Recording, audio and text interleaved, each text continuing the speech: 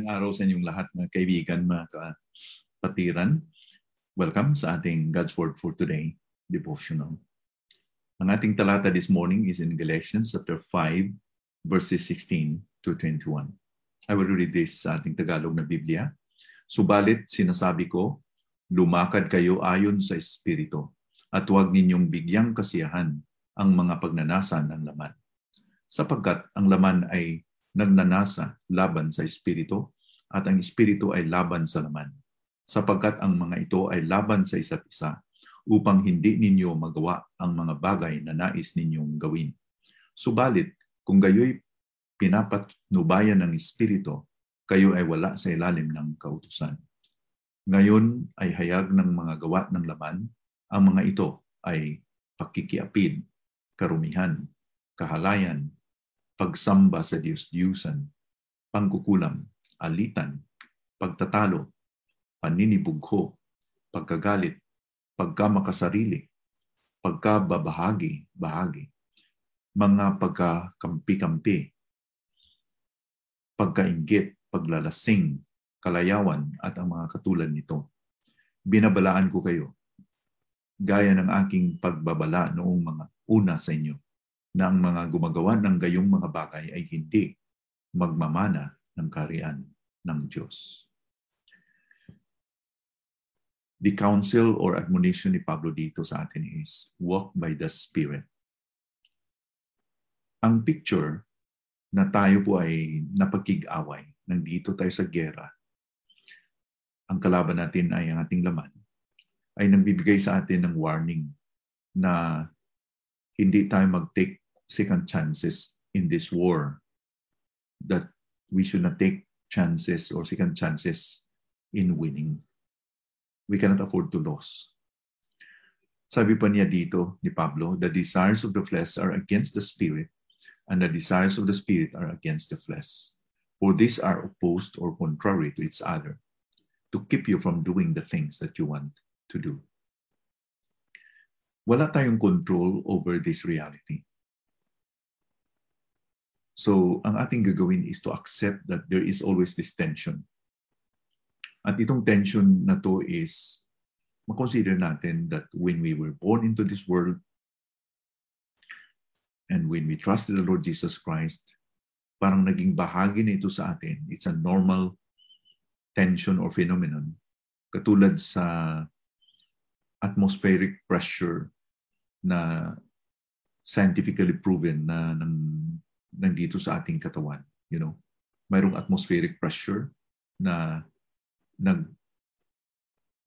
this pressure is pressing our skin or body so that we will not explode, Scientifically, ang ating katawan ay nag-create ng pressure din because of the blood.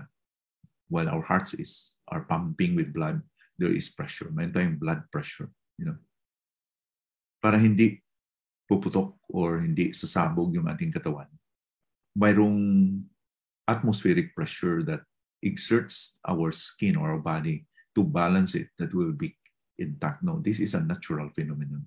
Just like the gravity. Hindi natin naramdaman yun, but that's always the fact that there is always that gravity that pull us down, because that's the normal operation, scientific operation or the natural operation of the creation na mayroong gravity. So in the same manner, ang ating tension with our flesh, the spirit, the flesh, hindi ito mawawala, hindi ito magbabago until the Lord will take us home with Him in glory. Na baguhin yung ating katawan.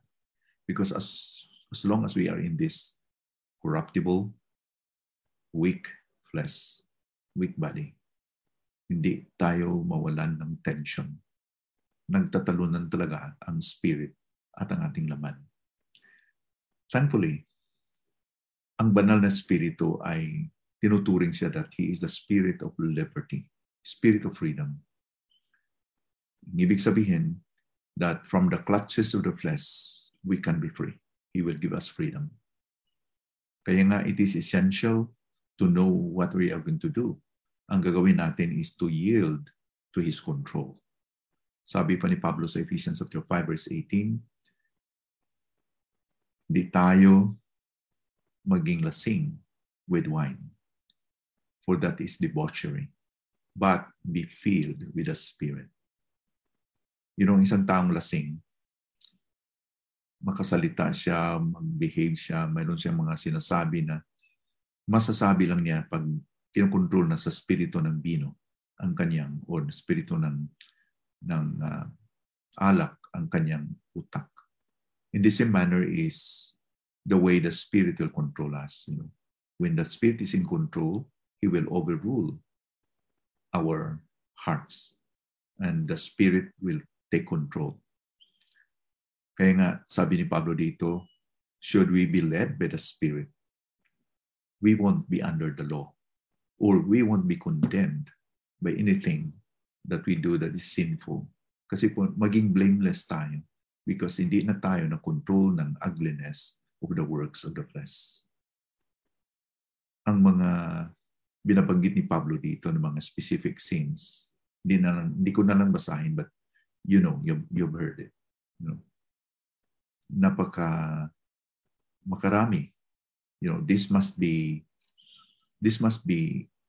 important to recognize na si Pablo po ay nag-enumerate, nag-specify nito na huwag kayong magpadala sa inyong laman because this will happen.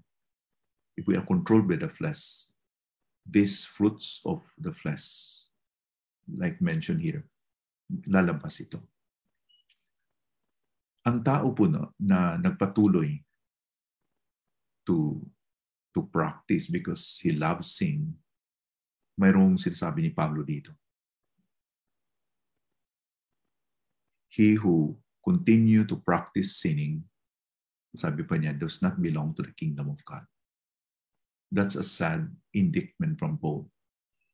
Even the Apostle John also had corroborated this sa sinasabi ni Pablo dito. Sinabi ni Apostolo Juan sa 1 John chapter 3 verse 4 to 6. Everyone who makes a practice of sinning also practices lawlessness. Sin is lawlessness. You know that he appeared in order to take away sins, and in him there is no sin. No one who abides in him keeps on sinning, for no one who keeps on sinning has either seen him or known him. So, hindi naman natin mapigilan na magkasala ang isang Kristiyano o ang isang tunay na mananampalataya. He sins, but he is not, he has not a lifestyle of sinning. You know, a Christian is not sinless, but it's one who sins less and less and less. In other words, a true believer does not live a lifestyle of sinfulness. Hindi siya nagandahan, hindi siya nasiyahan that he's going to wallow in the mud. He might slide and dirty himself, pero hindi siya nalalangoy sa putik. Because hindi tayo perfect because we are still in this flesh. So, ang payo ni Pablo sa atin is really a good reminder for us today. Let us walk by the Spirit. And as he continues to walk and depend upon the Spirit, kung nagpatuloy tayo sa pagpanalig sa Banal na Espiritu, pagsubmit sa Banal na Espiritu, we progress towards becoming more like Christ.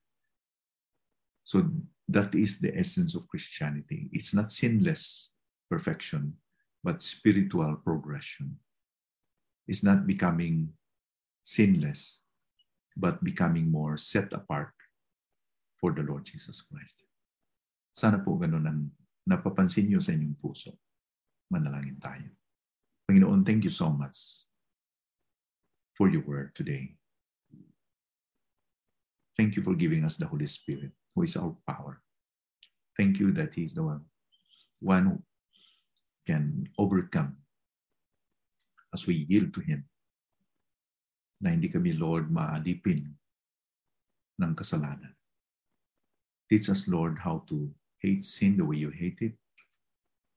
Teach us how to na hindi kami madala ng aming laman, na we continue to restrain and control the promptings of the flesh according to your power, not by our own power, Lord. And thank you that you can help us. Thank you that we can rest under the power of the Holy Spirit even today. May we will be able to experience this victory, Lord, in our lives. In Jesus' name we pray. Amen.